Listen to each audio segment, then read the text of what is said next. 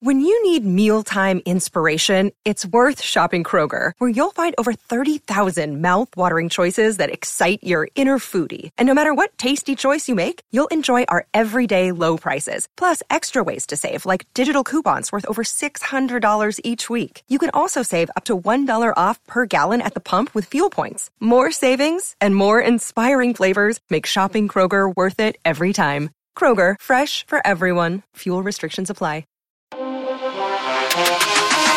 Everyone, it's time for Penn State Blitz podcast. A little emotional. I think Greg Pickle's a little emotional right now. I'm Bob Flounders. Greg Pickle's with me. This is actually our last Penn State Blitz video, but don't fret, Penn State fans. We're just doing something different during the season with our videos and our podcasts. It's going to be the blue-white breakdown. But the last one that we refer to as the Penn State Blitz is going on right now. We've been doing blitzes for a while, actually. I wonder how many we did. But anyway, this is the last one. It'll be the blue-white breakdown next week, and we've got a bunch of them for you. Dave Jones will be involved. But Greg, let's get down to business. Talk to James Franklin after a Wednesday night's practice. I know you had a chance to talk to safeties coach Tim Banks. They're getting real close to that opener against Indiana in Bloomington. We'll have some thoughts on that as well. But let's just start with kind of some of your thoughts from James Franklin on Wednesday. He talked to us for about 15 or 20 minutes. Surprised Micah Parsons sighting that literally surprised James Franklin. What was the deal there, Greg? Well, obviously, Micah has been out in Los Angeles training for the 2021 NFL Draft, but he popped back into State College recently, also made a swing into Harrisburg to see some family. And on the same day, Bob, that Micah Parsons showed up at the Lasch building, James Franklin was awarding his scholarship to long snapper Chris Stoll, who's a veteran, will be a starter this year for the Lions. And James said he turned around and was like, well, if Micah has second thoughts, that's not going to be so good because we already gave his scholarship away. So that was a funny story. Obviously, Micah said in August that he was going to opt out. Then James said a few weeks ago that was going to continue to be the case, even though Bateman from Minnesota, the two Ohio State guys, Davis and Wade, and some others have come back. Micah was never really, I don't think, seriously considering that. And so he's moving on. But, yeah, that was the light moment of Wednesday night's news conference. Yeah, one interesting note I wanted to pass along. I just wanted to get your take on it. I'm not quite sure. So Penn State is a little bit short at wideout going into the year. John Dunmore left the team. They're replacing a couple of starters, one KJ Hamler. James Franklin talked to us. He was about 10 days out to the opener. He said they're trying to get their three best wideouts on the field, and they've been experimenting, moving guys inside and outside. But he made it sound like they're not quite sure who the top three are, Greg. Jahan Dotson, obviously, the junior, is going to be one of them. But do you really think they don't know who the other two guys are yet? Or do you think maybe the competition's that close and maybe some young players are involved and they're waiting to see if maybe in the next week or so they can kind of put it all together? No, I was waiting for James Franklin to go back to his usual line of that, he thinks Indiana's watching this and so he's not going to give away any secrets. That would have really made things feel normal heading into a game week. But, I think they have a pretty good idea of who they're going to work with here. Tim Banks was asked to evaluate the receivers that he has seen so far. And to the surprise of nobody, because we've talked about these guys a number of times now, but he went first with Dotson. Then he mentioned Keandre Smith-Lambert. Then he mentioned Parker Washington. Unless everyone's just telling us a story here, Bob, those two true freshmen are going to play. I think they're going to play a lot because we've heard more about those two guys than we have heard about Daniel George, about Cam Sullivan-Brown. So I'll be very interested to see who ends up starting, if they go with seniority or not. Even if they do, I think those two young guys are going to play early and play often. Yeah.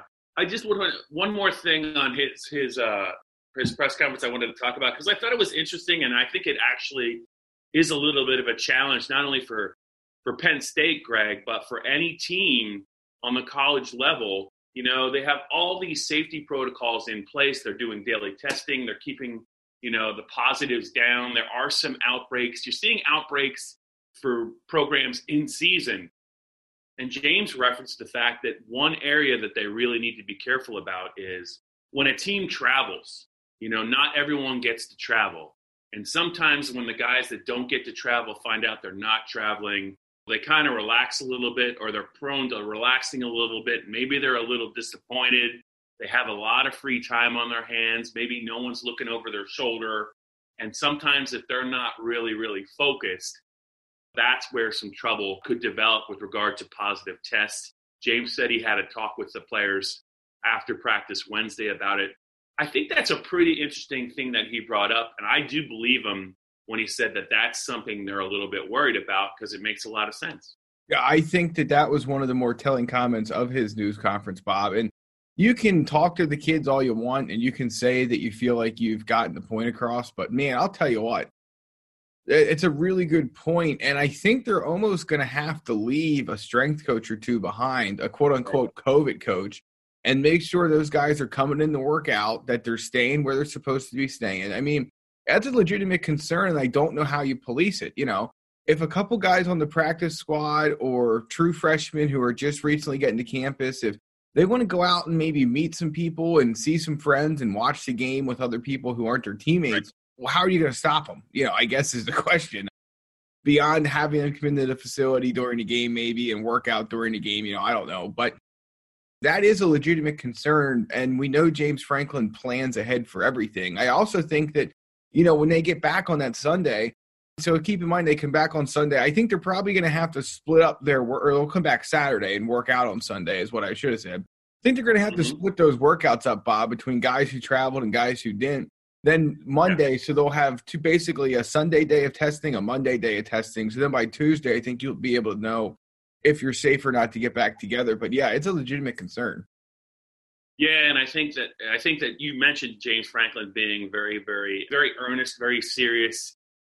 Even before COVID, the pandemic, he was a guy that was very much on the side of, he was pro-cleanliness, Greg. He didn't really like chaos. He doesn't really like it. He likes a neat program, a tight ship.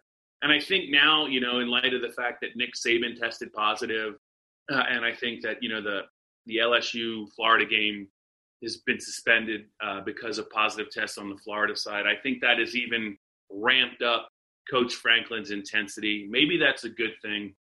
He is right when he says the minute you let your guard down, it seems like with regard to protocols, it doesn't take much for the virus to kind of get inside the program and inside it's not a bubble, but it's close. And I think you're right about a COVID coach too. I'm sure there's going to be some guys that are going to be watching the non-travel guys closely. One guy, Greg, who is definitely traveling for Penn State, assuming he's healthy for the Indiana game, is senior safety Jaquan Brisker, who's going to be a starter this year with Lamont Wade at safety. He played a key reserve role last year. They had Garrett Taylor at safety last year. One of the more surprising things of the offseason has been maybe kind of the buzz surrounding him. Now, he was a playmaker, Greg, in limited snaps last year, but for me, it started with he made Bruce Feldman's Freaks list for some of the athletic accomplishments that he's been able to do maybe in training, and that tells me that Dwight Galt and James have been pleased with him and some of the things he's been able to do. He's a big safety. He can run. He can hit. And James was asked about him, and you could tell that James really likes him. He thinks the second year outside of the JUCO arena is really going to help him. I think he feels a lot better about the safeties because of Brisker's development. But you had a chance to talk to Tim Banks, the safeties coach. What did he say about Brisker and what he expects for him in his second year? Not as much as you would think, believe it or not. Not because he didn't want to, but he wasn't asked. I teed you up. Yeah, he wasn't asked a whole lot about Jaquan Brisker. It was more about everything but Jaquan Brisker, believe it or not. But he obviously likes what he has seen from Brisker, and they think he's going to take a big step forward. And I think there's two reasons you can tell that. One, because they keep saying it, and two, because they feel really good about moving Lamont Wade to that star role, that nickel corner on third down.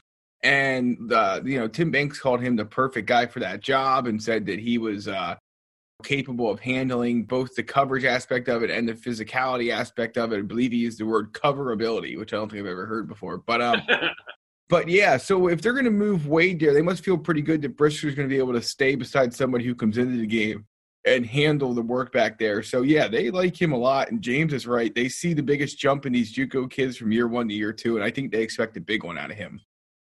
All right, we're halfway home here on the final Penn State Blitz. I'm Bob Flounders. He is Greg Pickle. Greg, we're going to hopefully our audience is going to grow as the season continues, or it starts anyway, and then it continues. But what can you tell our audience about maybe rating us, reviewing us? Where can they listen to us? Where can they watch us?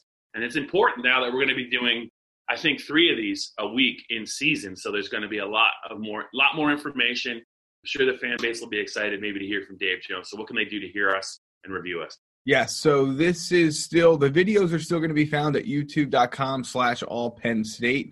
Here's the thing, though. So you've probably been finding this via Google, Spotify, Apple. Maybe you find it right on the website when we post it. But anyway, you've been looking for the Penn State Blitz now for quite some time. You're going to start looking for Blue-White Breakdown. You'll be able to find that at the same places, Apple, Spotify, Google, etc. We'll put a post out on our social media accounts and on PennLive.com/Penn State Football, letting you know exactly where to find these things. Bob, I think we can all agree that we're excited to launch this new initiative, and definitely excited to be back to game day almost. Absolutely.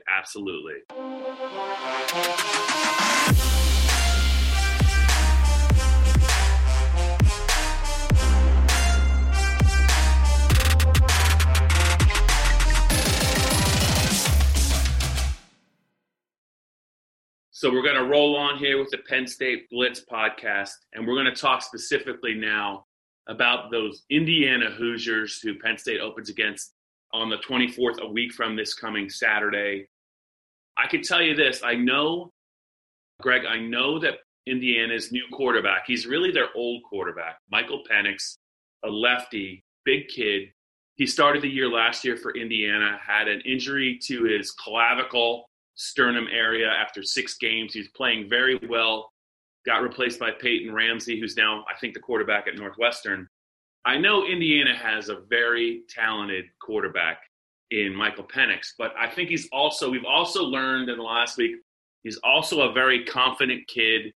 Had some things to say about Indiana and their chances against the likes of Penn State, Ohio State, and Michigan, the big 3 in the Big Ten East, where Indiana resides. And Greg, he's not backing away from anything.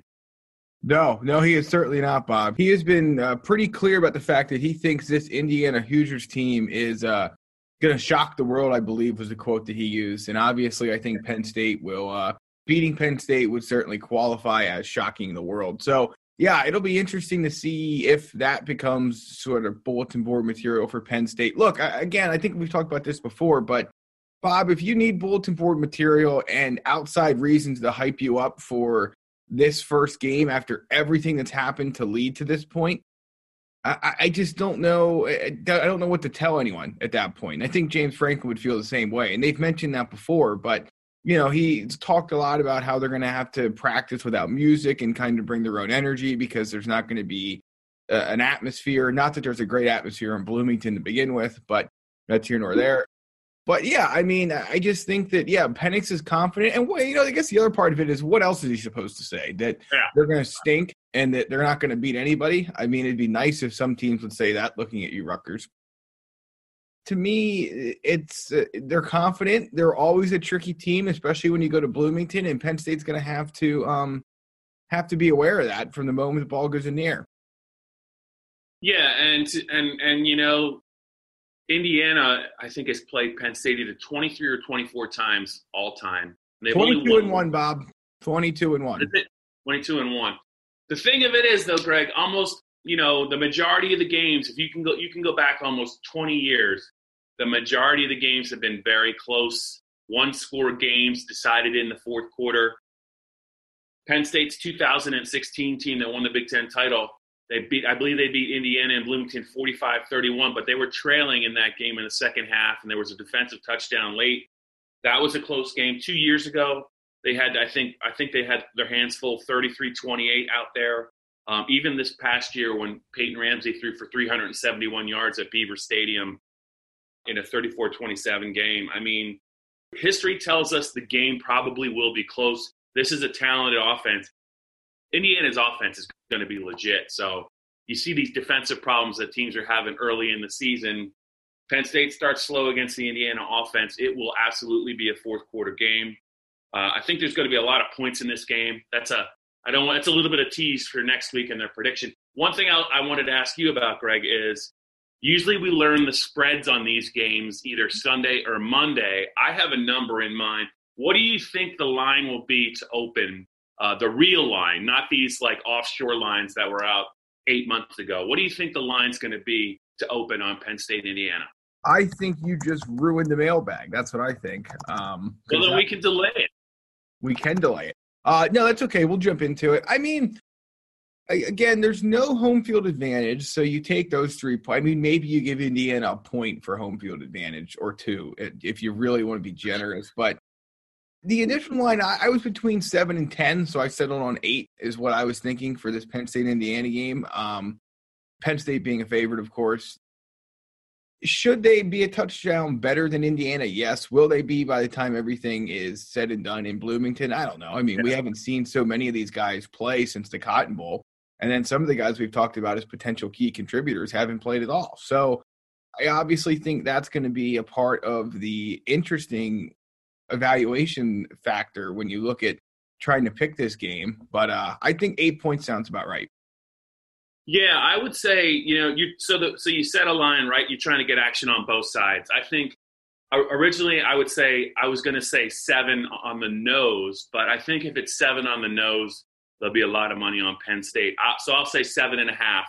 That half a point, maybe it'll get, I think, some people definitely interested in the Hoosiers. It might be a lot closer, and I think Indiana absolutely, if they play well and Penn State doesn't, can come up with the upset in week 1. But I think it is right around a touchdown game at the open. I'll say 7.5. You said 8. So we're pretty much on the same page there. We'll see how close we were. I think the line will probably come out Monday morning, maybe Sunday night. But I think it's just going to be an interesting game. I think it's a very interesting game for Penn State to open with. Let's get to some – now that I ruined one of your mailbag questions, what else is left in the mailbag? Is it close to empty? It is close to empty, Bob. So next time we talk, we will be recapping James Franklin's first game week news conference of the 2020 season. What is the biggest question you have for him at this point entering game week as we sit here and talk on the Thursday before it? Well, I think I don't want to confuse our audience, so I think the next time we talk.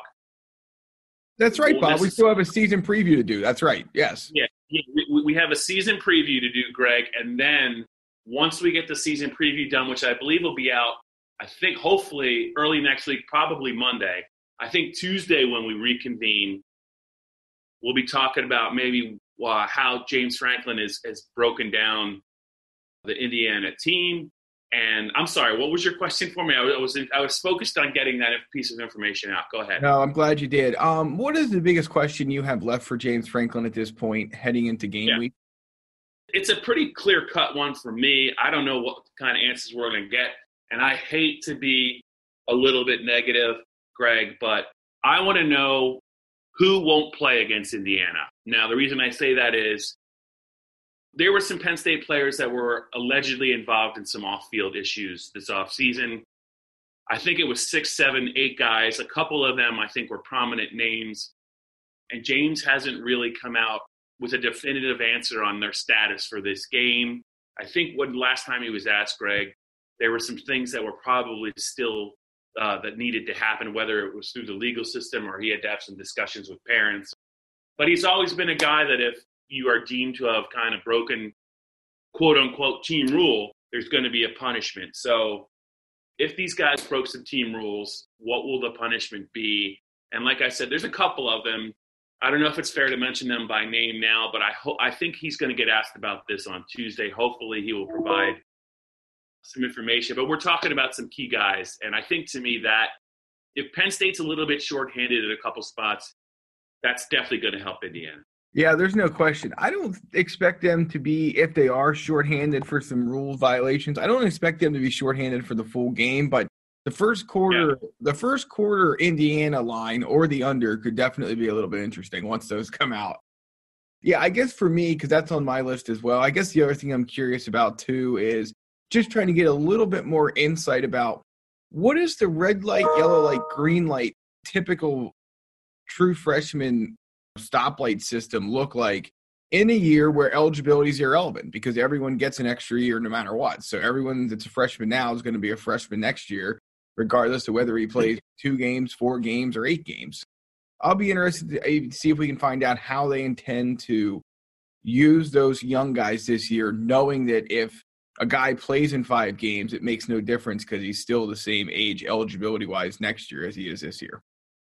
Yeah, and I think where I'll show up the most. I think there's a chance that you'll see some wideouts play on offense, but I think on special teams, I think that they won't hesitate to use a physically ready true freshman to play. Also, you think about a guy like Theo Johnson, the tight end. If he's making a lot of quick progress and they're not really super thrilled with maybe the depth of tight end, I'm not saying that they aren't. I could be wrong, but he was such a highly thought of recruit that's now healthy. Maybe would they take a longer look at him a couple of weeks into the season? I know they have that linebacker. I think is it Curtis Jacobs. You wonder about if they need a 6th linebacker, would they look at him? But I think all these guys, maybe not Theo, but a lot of these guys could help maybe on special teams coverage. So yeah, the fact that there is no 4-game rule, which is what you're driving at for freshmen this year to be redshirted, they're not going to lose any eligibility. It's a shortened season. It was the right thing to do. I think that's a good question. One other question I have, and you're just going to have to wait and see as the game goes, is that one of the things that hurt Penn State's offense last year down the stretch was they ran the quarterbacks too much. Yeah, they absolutely did. You saw it.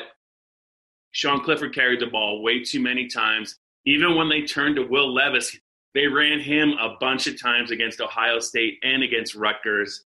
I just don't think you're gonna see a component of the quarterback run in this offense, but I just think it's going to be dialed back a little. I think it's going to be fewer attempts, and I think Kirk is going to emphasize to the quarterbacks that it's okay to hit the ground after a 4 or 5 yard gain or get out of bounds, throw the ball away, or because the damage that Sean took, I think, really impacted his play, obviously, down the stretch. Couldn't play against Rutgers, couldn't go in the second half of the Ohio State game. I want to see how that is managed by Kirk Ciarrocca.